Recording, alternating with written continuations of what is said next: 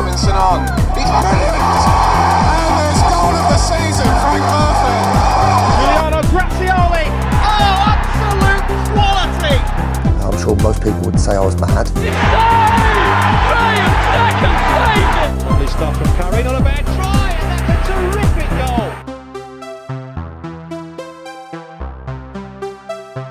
Hello and welcome to another episode of the Downhill Second Half podcast. As always, joining me, Ian DL, a man who has as much patience for misbehaving conditional formattings, whatever they are, as Greg Heald did for those unwanted guests on the pitch in the infamous Torquay game. More on that later. It's our podcast producer, James Harrison.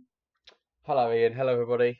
Good afternoon. And alongside him, a man whose unpredictability and mystique makes him even more of a maverick than Austin Barkley was dubbed by Peter Shreves. It's Mr. Craig Clayton.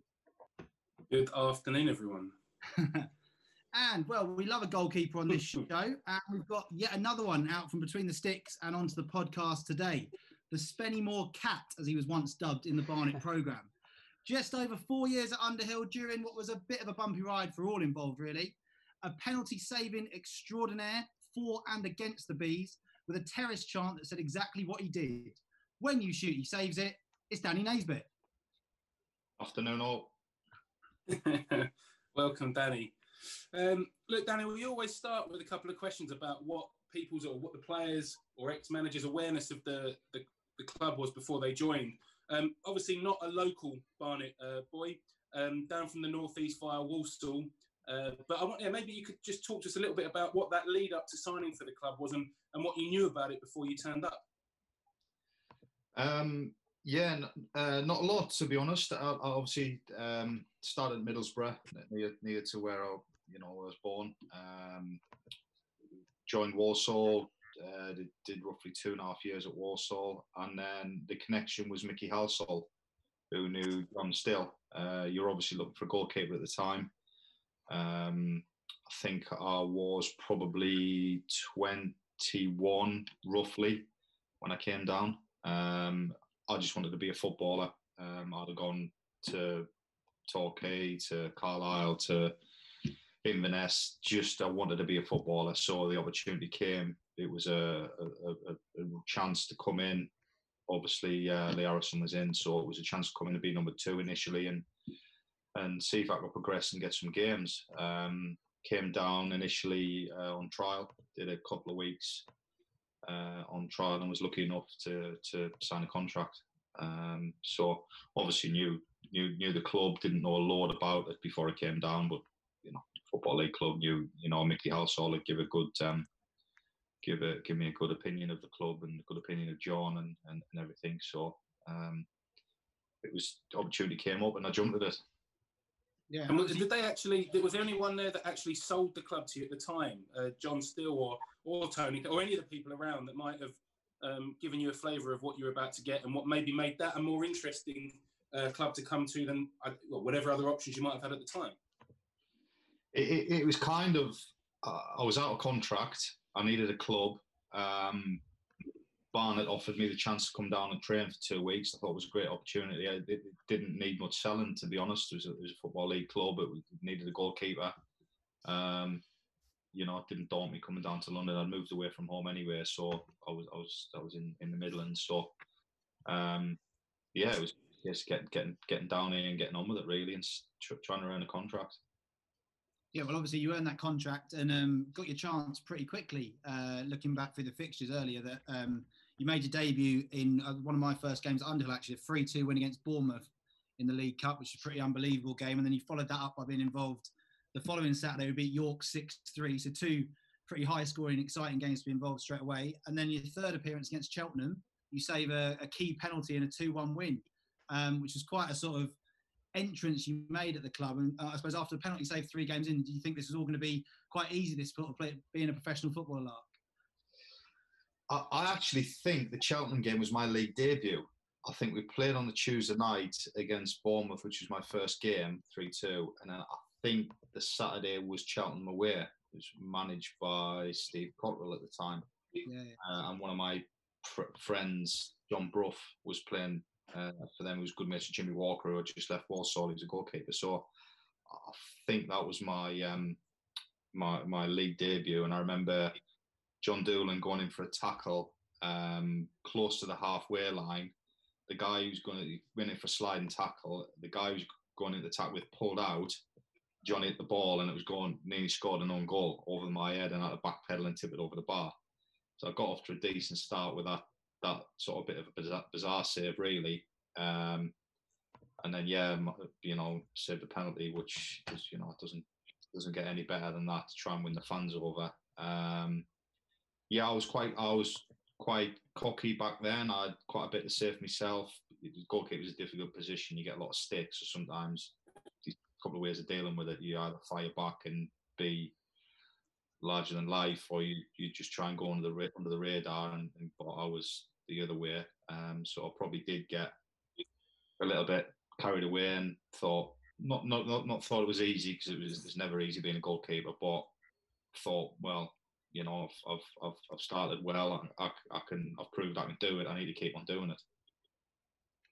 Yeah, you started well, as we say, with that penalty save against Cheltenham. But we spoke to Lee Harrison some time ago in the first series of the podcast, and he got back into the team after not being at the start of that season. I think he was injured. Lee Harrison gave us the quote. Actually, he just said that he was going to put Lee back in the. Sorry, it was from John Still. John Still said that he was putting Lee back in the team because the quote was, "He's a better goalkeeper." What did that do to you? Did that knock your confidence at all, having had such a good performance in the previous games? And did you know you have to bide your time at that point?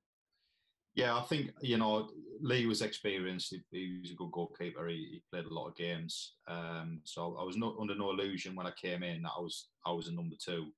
But with potential to at some stage be a number 1. But Lee was good, and I think he was a bit of a fan favourite as well. So I knew I was going to have to bide my time, and I trusted John. I liked John. John was a good manager, and I got to know him well over the years. But like everything, you don't agree with certain things. But I would have been upset when he took me out, because I would have said, if I'm playing well, I should stay in the team. But you've got to sort of be really. I think goalkeepers are more honest, really, than outfield players. We know when we've made a mistake. We know we've had a good game, and we're a pretty honest bunch. So yeah, I've been disappointed to be taken out, but looking at the bigger picture, you take it on the chin, really. Yeah, obviously you and Lee Harrison were the 2 goalkeepers at Barnet for quite a long time, and we've mentioned it before about how it's quite unusual, certainly at that level as well, where you've got the same 2 goalkeepers for a number of years. It's 4 years in total, pretty much, you were alongside each other. Obviously, he departed a little bit before yourself. What was the dynamic like between the 2 of you at that time? Was it always kind of competitive, and especially from your point of view as number 2, sort of, chasing his place down, or, was there that whole kind of goalkeepers union thing and very much may the best man sort of win type thing? Yeah, we got on well. I got on well with Lee. I mean, he's very unheard of, really, for 2 goalkeepers not to get on, because the way we train, you train together, and I serve volleys and stuff for him, so you have to be professional and do it right for him, and then he returns a favour when he's got to serve and stuff. So it's different than the outfield stuff. You have to respect the goalkeeper because you're working with him day in, day out. He was good to learn off, really. It was a good working relationship. I got on well with him. So I enjoyed it. So I didn't know it was that long. I didn't know it was 4 years. But yeah, and it was. We sometimes weren't fortunate enough to have a goalkeeping coach because of finances. So we'd have me and him would go off with a bag of balls and do our own stuff for 20 minutes, half an hour, 40 minutes, whatever. So we had to plan sessions together and get on with it, really. So it was we got on well.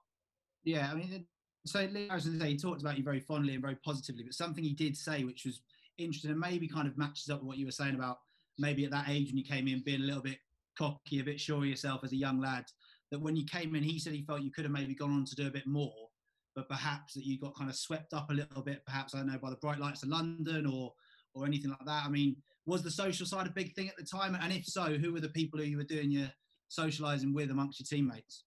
I certainly enjoyed myself, and I'll be the first to admit that I could have applied myself better. at certain times because we did. I used to share a house with John Doolan and Stuart Niven when Stuart Niven came in. But Darren Curry, Scott McLeish, Sam Stockley. We had a good crew. Mark Arbour. There was always Mark Gower when G-Man came in.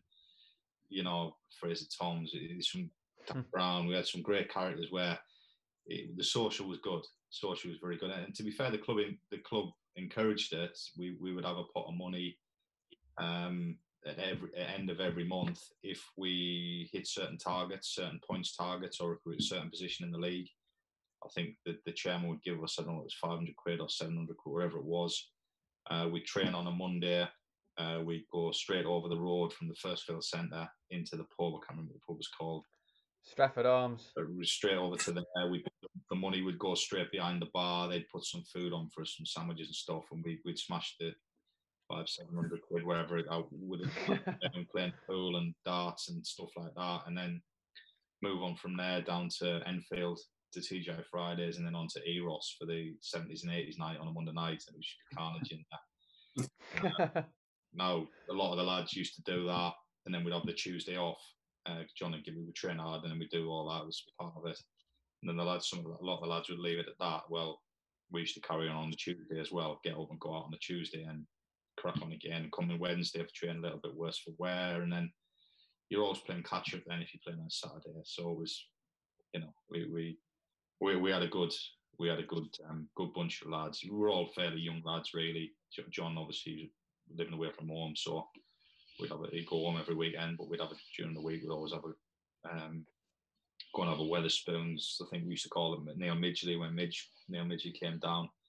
We used to call it a Famous Five because they used to run a promotion, Famous Five, any 5 bottles for £1. I think it was Beck's and Bud and all Smirnoff. We used to go in there with probably 30 quid each and get absolutely hammered. So, but yeah, it was good times. Yeah, we've spoken to quite a lot of people who played and worked under John Still, and they've all sort of come up with a similar theme that he was quite regimented in his ways when it came to training, tactics on the pitch, everything. But there seemed to be a sense of, I guess he valued the team spirit. So you're saying they're like Monday nights you go out and you get the Tuesday off. I guess that was quite important for you guys, and perhaps reflected in some of the successes we had on the pitch under John Still. Yeah, no, it certainly the character was really good in the dressing room, and that wasn't every Monday night. That was sort of once a month we would do that as a team, but we had a little group that we'd go out anyway, pretty much. So, but yeah, the spirit was very good, very good. I was going to say it wouldn't have been he probably wouldn't have been so forgiving if we had a game on a Tuesday night, to be fair. And that, honestly, that's one thing we never did. If we had a game, you don't go out the night before a game, but we never did. Even 48 hours before a game, we wouldn't be going out. So we in that respect we did do it properly, but when we were allowed out, we certainly enjoyed ourselves. Yeah, we went into the following season, and Lee Harrison picked up an injury sort of in the first month or so, and that gave you a solid run in the team. We're talking about the 2001 season now. You got that solid run in the team, and of course Tony Cottee comes in, and there's a lot of activity around the club at the time. But for you, you got a solid run in the team. Were you confident of being able to hold that down at that point, and and make a real claim that the number 1 shirt should be yours? Yeah, I think the turning point was when we beat Blackpool 7-1. Was that the season? Yeah, that's right. Yeah, I always felt that Tony TC wanted to put Lee back in. I think you like the experienced lads, so I thought, even if I was doing well, I thought at some point he's going to put Lee back in. I could just got that feeling really, and he came in. He was a little bit out of his depth. TC, great player. He's came as player manager. He's done some stuff in games, but obviously in training as well. You think, Jesus, wow, that's top draw. But I think John Still was supposed to stay on as kind of director of football or as an advisor for him, and I think we beat Blackpool, and TC thought, well, I don't need him, and that was a bad season. That was, we just dropped off a cliff. He took me out the team. I can't remember what it was. He did take me out the team, and then played Lee, and I think he put me back in when they sacked TC. They put me back in for a few games, and then John came to me the last game of the season, said, I need to play Lee. I'm just going to play. It's such a big game. I need to play all my experienced guys. I said, John, do what you need to do. This is bigger than one player. If that's right to do it, I'll back you. Not a problem. To do whatever it takes to stay up. And ironically, I think Lee came off after about 7 minutes with an ankle injury, so I ended up playing anyway. That was a difficult season. That was an interesting season for. I can't remember the assistant manager who TC brought in. Don't know any of you know his name. Wicks, is that right? Wicks. Steve Wicks. Yeah, I mean, he was more interested. He'd come in and he was more interested in getting in his car and getting away. We'd be cooling down. He'd be in his car and away. Not a typical assistant manager where he'd stay around planning stuff after. So it wasn't a good dynamic really. It wasn't a great season. That season, obviously got relegated. This was a horrendous season, but it was difficult. That. That's an unbelievable shout from the memory bank there to get that name, by the way. Yeah, no, I couldn't. I wouldn't have got that. That was a great shout. Well, yeah, it was a really weird season, and we started that season quite well. We were in a fairly decent position when Tony Cottee came in, and quite a big game, I guess, not to skip over.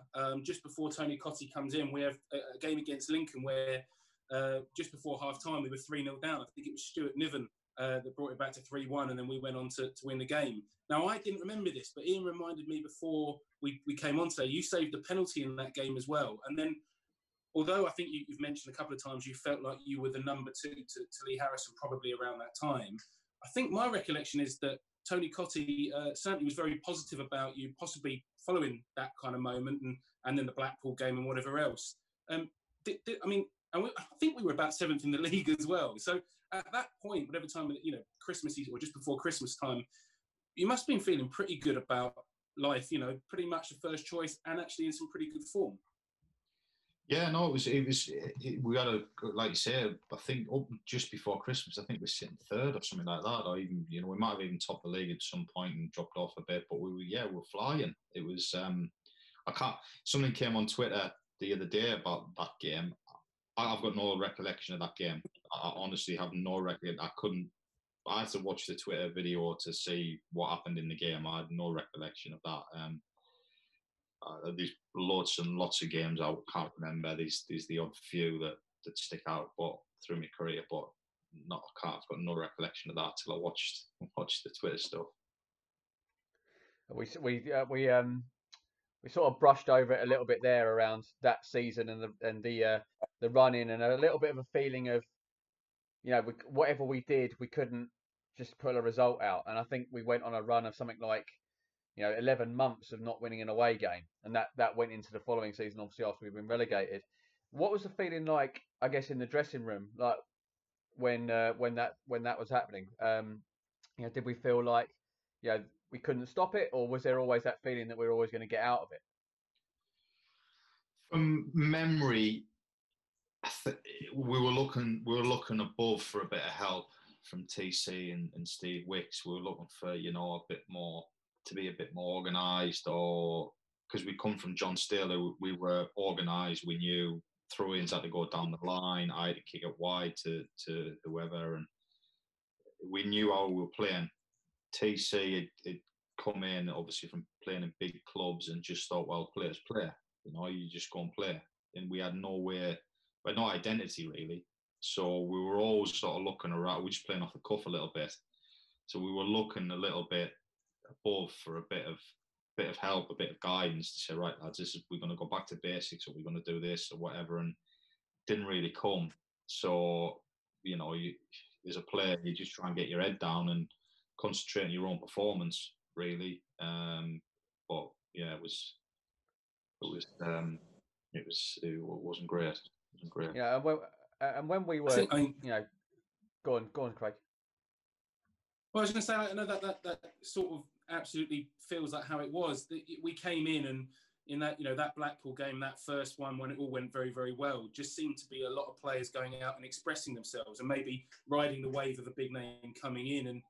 And when we've gone from having what you probably describe as a very, very strong identity under a manager like John Still, just one of those people in the game where you know how his team's going to. To be fair, he's evolved a little bit, but certainly around that time, you knew how his team was going to play. But before the guys got off the bus, as a young goalkeeper under John Still at that time, and we've covered his tactics a few times on here. What was your feeling around some of the things that were expected of you? And when I ask that question, I think about the fact that it seemed to be a very positive thing if you could hit the corner flag up the other end, as opposed to try and target any of the players on our team in particular. Was that difficult to follow that kind of regimented expectation? Well, I played for John Beck at Histon. After that, he was assistant manager, but it was similar to where John wanted it, that you play outside. His name's up a lot. Yeah. His name is a lot of people play both. Yeah. I think they worked together at maybe Lincoln or something like that, I think. So, yeah, listen, you follow orders, really. The team want to play in a certain way. You can either play that way or you don't play. So, for me, I was a decent striker of the ball, so that was probably one of my biggest assets in terms of everything, the way I distributed it. So that I enjoyed that side of it. Really, I would have liked to been able to play out a little bit more, but back in the day, you don't get that as you do now. So, but yeah, it was very. We knew what we were doing, and if it got success, and you want to play to win. So if we were doing all right, it's. Didn't really bother me if the manager come in and said play out from the back and do that. I'd have done that, or hit it wide. It was happy for me to kick the ball out of play rather than kick it down the middle, because he thought if you kick it down the middle, the centre half will come and head it back, and then we're defending. Whereas if I kick it out of play, we've got a chance to kind of throw-in's kind of a 50-50, and we've got a chance of winning the regain. And really, they can't. If I kick it over the halfway line and out of play, they're not going to score from there, So we have to kick it down the middle, they head it back, and we're defending. They've got a chance of scoring. So I just followed what they wanted me to do, really. So I didn't mind it. To take that point forward as well. So we go from a manager who has a very, very clear style of how to play. The players that are going to play regularly under him are the ones that are going to follow those orders. The ones who don't probably won't. Was that then maybe also part of the difficult transition to Tony Cottee, where maybe players were it was so drilled into them what was expected and how to play that it was even a bigger gap when there's a manager who maybe expects that to come naturally? Yeah, I think so. Yeah, it was kind of like someone letting the reins off. Where we were so, right, you have to do this, and this is how we do it, to the point where he would say to you, if you do that again, I'm going to bring you off. If you don't kick it wide, I'll bring you off. If you don't go outside and cross, I'll bring you off. If you don't throw it down the line, if you throw it inside, you'll come off. Don't do that again. So to the point where, do what you want, lads. If it's on play, then it's just so different. And the players we had, obviously, John had got the players in to play in a certain style. So I'm not saying he couldn't do, because obviously people like Darren Curry and that, very, very talented and stuff. But we probably had half the lads doing still the old stuff and half the lads doing the new stuff, and it just didn't mix. So it was funny, interesting. Without trying to labour the point of this season for too long, and we will get onto the Torquay game in a minute. I just wondered, when we were trying different things under Cottee and then John Still and all the rest of it, and we still weren't getting results. We, like I say, we went on that run away from home where we just couldn't get any win. Did that affect the team spirit at all? You spoke quite fondly about going to the Stratford Arms opposite Firstfield quite a few times, but did you find that there was anything in the dressing room that really went wrong at that point, or was it still the same everyone getting on, but just couldn't work on the pitch? Pretty much everyone was everyone was getting on really. You have your scuffles in training anyway. That's part and parcel. More so when you're losing and stuff. But yeah, no, we were a decent bunch of lads really. We did mix well together and have socials together even through that. So Rolling sort of gone in at quite great depth of that season, leading into what was that big old game that we had at the end of the season. I think we've spoken to, I mentioned before, we've spoken to a lot of people that were part of that now, probably 5, 6, 7 of the players that were either on the pitch or on the bench or in and around it. It seems quite clear from what people have said that it just was, morale was hit quite badly, and it just felt almost inevitable that things were continuing to get worse. I think it was alluded to that there was a bit of there was a PFA player do the week before, and I think that sounded like that had some stories to be told about it as well. And it was all a bit of a weird one leading in. As one of the guys who presumably you knew you weren't due to start that game, was it an odd one to get mentally prepared for in the build-up? Yeah, I mean, I probably switched off a little bit, thinking, well, goalkeepers don't come on, it's never come on. So I'll have prepared properly night before, usual plaster and stuff stayed in, whatever, and done the warm up with Lee and stuff like that. And then I'll have probably, gone in, got my shin pads and bits and bobs, sort of switched off and thought, right, let's hope we get a win today, really, and never thought I was going to be coming, never thought I was going to be coming on. And then, like, whack, one thing, his ankle's gone, and still he's looking at me going, like, I need you, come on, get on and try and be a hero for us. I'm thinking, shit, like, this is a big game. This is a big game. So just thrust into it, you don't get warm up and stuff. So, I've done very little in the warm up. I've done what Lee needs, but then there's no one then to give me a little session or anything like that. I haven't done anything. So, coming on cold, which is difficult, but what can you do? You just got to get on with it. And I suppose as a goalkeeper, you it's not like an outfield player where you can come on and get a good early touch and it all feels quite good. You're waiting for your first involvement and your first big moment. Is it harder to do it the way you did it, or do you think the pressure of knowing you're playing leading up would have had sort of, is it catch-22 or?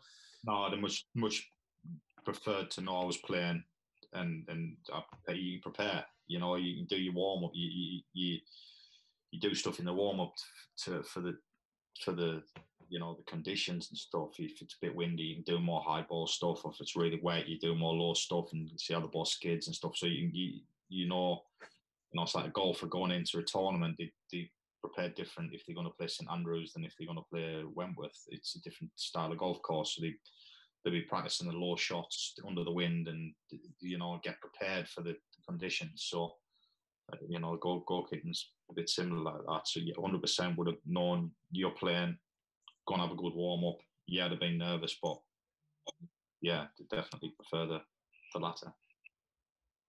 Yeah, and I mean, well, that game, we've talked about it quite a lot on the podcast, and it was one of those where everything that could go wrong seemed to go wrong. We find ourselves 3-0 down in the first half, obviously needing a win.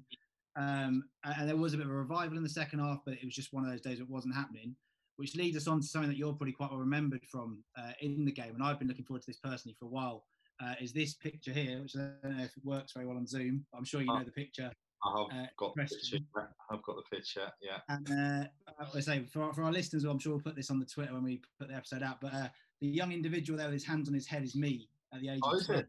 Yeah. So I've been looking forward to talking to you about this moment, because as you can see how I felt about it was despair, I don't know, confusion at that age, what's going on. The two blokes who did it were stood behind me on the North Terrace, like we heard them talking about doing it, and then next thing you know, they're coming out the toilets and there they are. Obviously yourself and Greg Heald reacted pretty angrily to it, understandably, in the situation. I mean, I don't know how to even phrase the question, but what's going through your mind if some bloke completely bollock naked comes towards you in a game that's potentially jeopardising yours and your teammates' careers? Yeah, I mean, do you know what? To this day, I don't know whether they were Barnet fans or Torquay fans or some of the. Yeah, no, they were local. They were Barnet. They were local Barnet fans. In the local area, yeah. I assumed they were Torquay fans. So my recollection is I think I had a free kick just outside my box. So I've set the ball down, took a few steps back to take, and then the next thing, at the corner of my eye, I see this guy running naked, and I think he actually takes the ball. And my reaction is, I need the ball because we need to be trying to get back in the game. We're trying to win the game, so he's fucking about, and I want to take this free kick to try and get the thing. And then the red mist comes down, and I can't remember. I just remember him running sort of from behind it and taking the ball. Can't remember kicking him. I remember that he was lying on the floor and the police had to drag, or the stewards had to drag him off. I had a lump on my shin through my shin pad where I kicked him. So he must have had a decent whack on his leg wherever I caught him. But and then I remember looking up and seeing Greg Hill punching, grabbed over the other guy, and he's giving him a smack in further down the pitch. I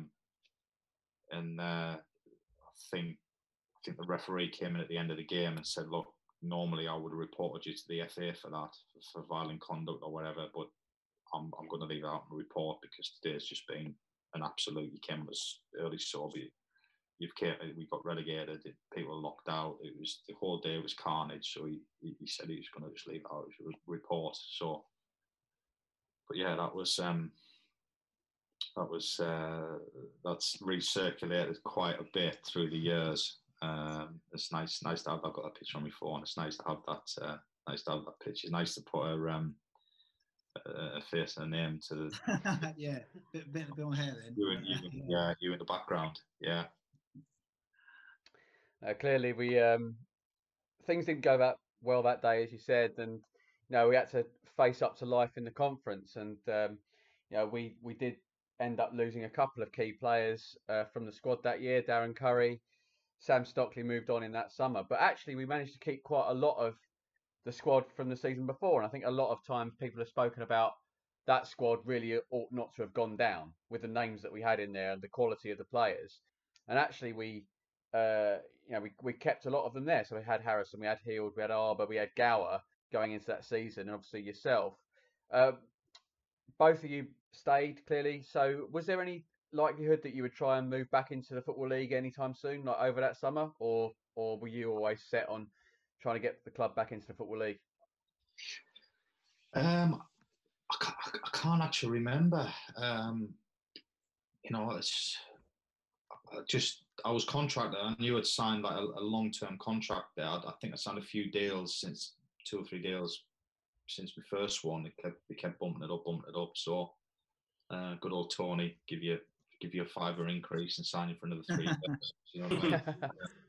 Sell you the dream. But I can't remember. I think it's just from a player's point of view, you're contracted to the club, and until someone tells you differently, you give everything to the club. I didn't put a transfer request in. Wasn't looking to leave. You just do the best. You're locked in, so you just do the best for the club, really. One of the things about coming down, especially for players that hadn't necessarily been first names on a team sheet, or the younger ones as well. Ben Shrevens was a really good example. Probably felt that coming down meant there was going to be more likelihood of regular football and to become a first team player, where maybe in the league it hadn't happened. Was that something in the back of your mind, or was it just carry on? You got the relationship with Lee Harrison, just do what you've been doing. We're just in a different division.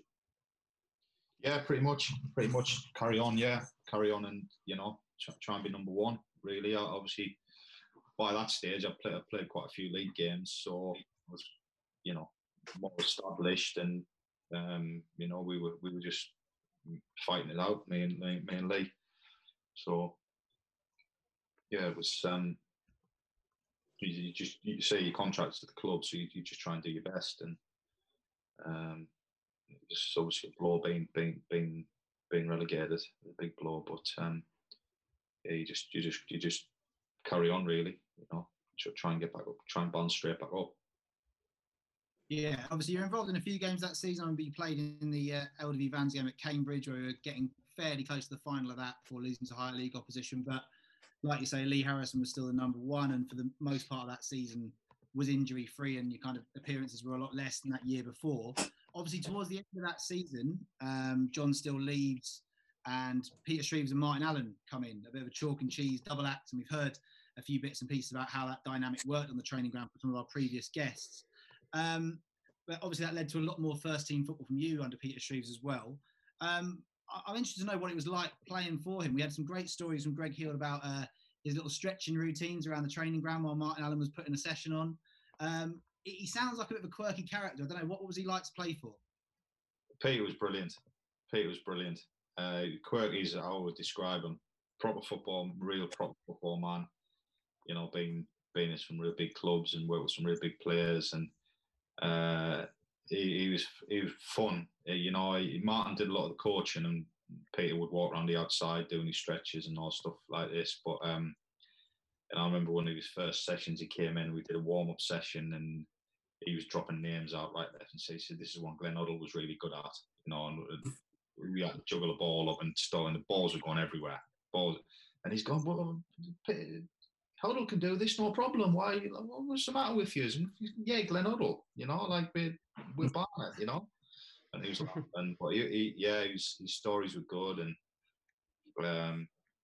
it was an interesting mix. Him and Martin, Martin was rough and ready, and you know, was the mad dog. Mad dog was, you know, what he is, and but he was learning off Peter. But yeah, it was interesting. It's a bit of a strange one because obviously yourself and most people have said also they really enjoyed playing for Shreeves. He came obviously with a big history in the game. Martin Allen was a good young coach at the time as well. And we had a real squad of players. I mean, like Agogo was added into the mix that second season in the conference as well. And we came 11th. I was looking at the league table beforehand. We had 53 points. Forest Green finished 6 points above us that year as a part-time team. We have asked other people this, but you may have a different answer. Like, what did go wrong that year? Why didn't we achieve more? Because on the back of the season before where we'd finished it, we looked nailed on for at least a playoff spot, which was new in the conference that year, but we fell massively short. Why do you think it didn't quite happen with that group of players and that management team? I think you get a shock when you go to some of the grounds. You know, you're not used to it, and maybe some of the lads had the attitude of it's National League or conference as it was back then. They're part-time or whatever, and we'll roll up and we'll roll over them. And that's not the case, you know. That's not the case. We had some real tough games, and it's an eye-opener, you know. It's a real eye-opener. It's a tough division, and still is, you know, and the majority of them are full-time now. But, yeah, you'd rock up to places you hadn't been, players you didn't play against, players you didn't know, you know, didn't know how they were playing and stuff. And we were Barnet coming down, you know, we were a good scalp. So they probably raised the game against us as well. So yeah, it was a difficult season. I've noticed, Ian, that what went wrong has become a bit of a catchphrase for you, and I don't know if that says more about the football club in the last 15 years or what. But I think it's a Barnet thing. I think it's a Barnet thing. I can see you warming it up now as you lead into a question. It gets me every time. Anyway, Martin, you know, I think we already sort of touched on it. Martin Allen ended up taking over full time from Peter Shreeves. I think you had the close season with him as well after that. What was your relationship like with Martin Allen? Bear in mind, he's someone that has a very interesting relationship with Barnet Football Club, generally, having been back so many times. You were there right at the beginning of that.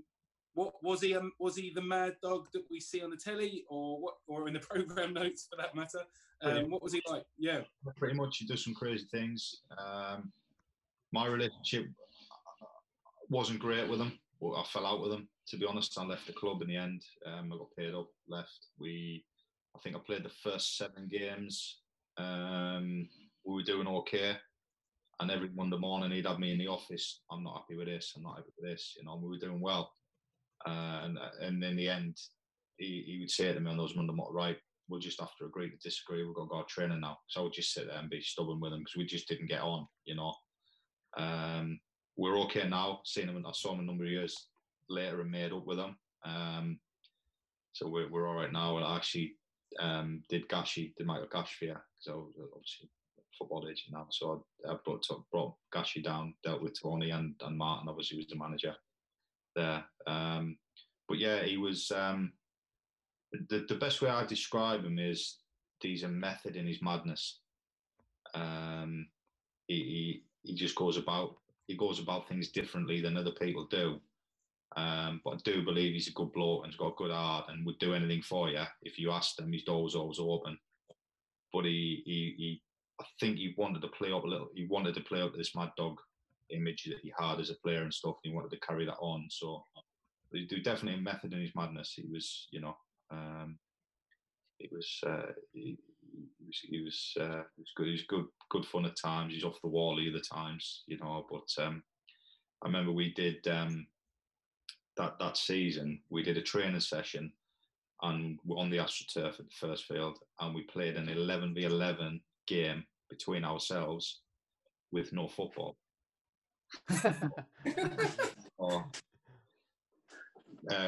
We had the two lads had to do the kick-off.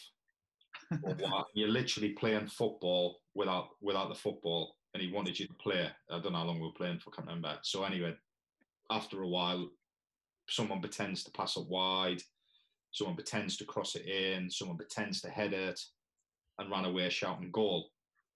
And he stopped the game and he said to me, "Why didn't you dive?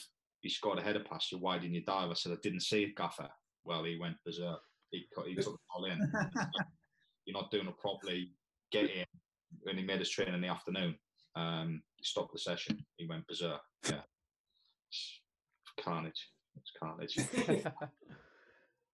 Well, we were going to ask, the start of that 03-04 season, clearly quite a memorable season in the end for Barnet. And as you say, you played the first 7 games, but then suddenly, as you described, your contract was terminated. Were you disappointed to leave the club after that amount of time? Because clearly you've been here for 4 years. You'd seen a lot happen. What was it like for you to have to suddenly leave in those circumstances? Listen, I just fell out with Martin, really, and he wasn't going to play me. He brought the lad in. I can't remember his name again. Jed Cole? Someone from West Ham. No, the other guy from West Ham. David Ford on loan. Brought David Ford in, yeah, that's right. Brought David Ford in. It was clear I wasn't going to play. I think there was a Stevenage away game that he played for his first game, and he told me, "Don't come to the game. You won't play," and stuff like that. And I know I went to the game and sat with the fans actually to watch the game. But you've got a decision to make as a player. Then you either sit tight on your contract, knowing you're not going to play, take your money, and basically wait for him to get sacked. Then a fresh manager comes in and you might get your chance again, or you move on. So I just decided to move on. It was clear I wasn't going to play there, so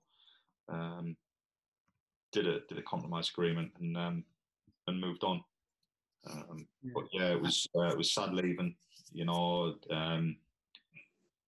been there a long time, made some good friends there and stuff. It was a lot of friends at the club as well. In around the ground and stuff who used to come and the stewards and stuff like that. And but yeah, it's part and parcel of football.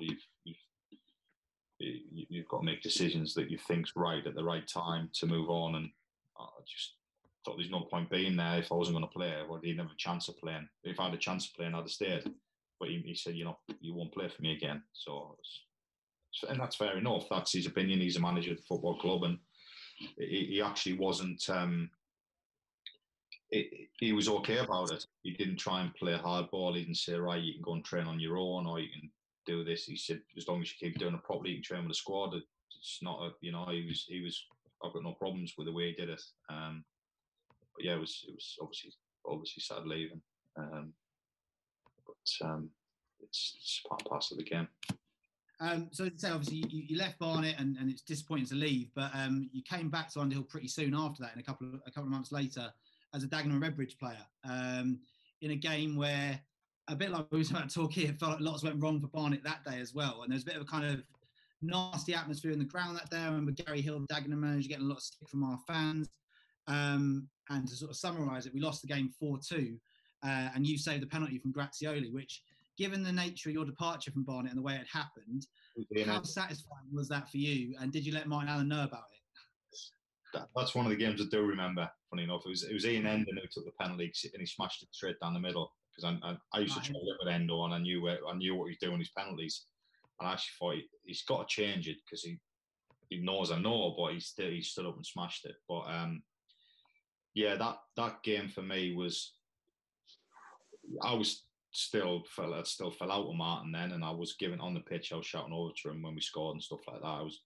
That was solely me against Martin Allen that day, just to stick two fingers up at them. Really, like I say, we're good now, you know. But that's, you know, and I'm sure you know, he might have done the same to me if Barnet had won. But yeah, I remember the game well. I'd gone in short term. Tony Roberts was injured at Dagenham. Gary Hill rang me and said, "Can you come and play a couple of months while he's back from his knee? We've got Barnet soon, which would be a good game for you." And you know, I wasn't sure what reception I was going to get, but because obviously I did the Histon, Cambridge. Well, it was Cambridge United, Histon, and Cambridge City, Histon, Cambridge United. So I've done 3 clubs in that city. So you never know how you're going to get received from fans and stuff like that. But I've always been, if I'm employed by Barnet Football Club, I do my best for Barnet Football Club. If I'm employed by Dagenham, I do my best for them, whoever it may be. You know,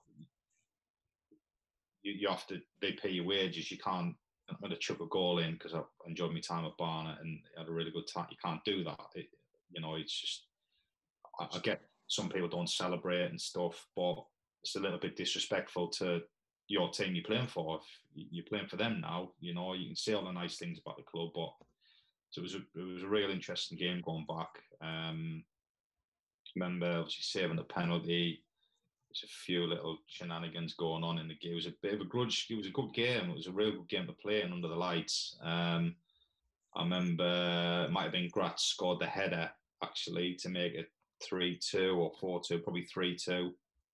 And me getting the ball out the net and them all trying to get the ball quickly, and I kicked it in the stand, I think, or over the stand or whatever, and Plummer come in and forearm smashed me into the back of the net and got sent off. And the big physio at the time at Dagenham ran on and covered me up, and I think there's a few bottles and stuff getting thrown at me in the back. I was in the back of the net from some of the Barnet fans and stuff. The police actually knocked on the dressing room door after that game and said, "We advise your goalkeeper doesn't go in the bar after the game." There's people waiting for him. I think I said that, and they said they were waiting to take it to the bus. I said, "Look, don't worry." I said, "I'll look after myself. It's fine." You know, and popped in the bar. Nobody really said anything to me. So, but yeah, that was a real good game. That was sort of end to end, I remember. And yeah, there was some needle on the sideline with Gary Hill and Martin and stuff. But yeah, it's one of the games I've got a bit of recollection of. And do we remember correctly that later that year you re-signed for the club briefly, but actually didn't feature? Is that correct, or have we got that wrong? I signed, and the manager was Fairclough, would it? Yeah. I don't, again, seasons and years go out. So you're probably right. It was the end of that season or later in that season. I signed a non-contract to be able to play for Barnet again if I was needed. I'm not sure what was going on with the other goalkeepers, but they asked me to not come back, but sign the registration form. So if they needed me, they could call on me, which I was happy to do. Martin had gone, and I'm sort of been delighted to come back to the club. So under a new manager. So yeah, I signed, but was never called upon. Look, Danny, we've taken a load of your time out this afternoon. Really, really appreciate it. Just to close, you mentioned that you're doing the agency stuff now. You mentioned Michael Gash. I wonder if you've got maybe a funny story or something interesting to leave us with, maybe with any of the interactions you've had with the club since you left. It's been limited, really, but doing obviously Michael's deal with Tony was quite funny, because he was saying the same things to me as an agent that he was saying to me as a player when he was trying to get me on a new deal. Is, oh mate, come on, like we're Barnet, we're not Real Madrid, we haven't got the money, and it has to be, how he was. But I like Tony. I do like Tony for he's stuck around there, and I don't think he'd been dealt a great hand. You probably know loads more than me with the council and stuff for the Underhill stuff, and he's kept the club going and everything. So obviously Martin's been backwards and forwards. But no, I think it was only that one deal and I really had with him. I went, he invited me in the boardroom for a game and had some dinner with him and stuff and caught up and everything. So not really any funny stories really with that. But it was good to catch up with him again, really. Great. That's All fair. right, well, Danny, thanks very much, obviously, for your time today, for all your hard work on the pitch and your time at Barnet, and we wish you well with your football agency work going forward. Brilliant. Thanks a lot, lads. Thank you very much. Cheers, Danny. Thanks, mate. Cheers, Danny. Thank you very much. No probs. Take Robinson on. He's brilliant. And there's goal of the season, Frank Murphy. Giuliano Grazioli. Oh, absolute quality. I'm sure most people would say I was mad. Lovely stuff from Carino, a bad try.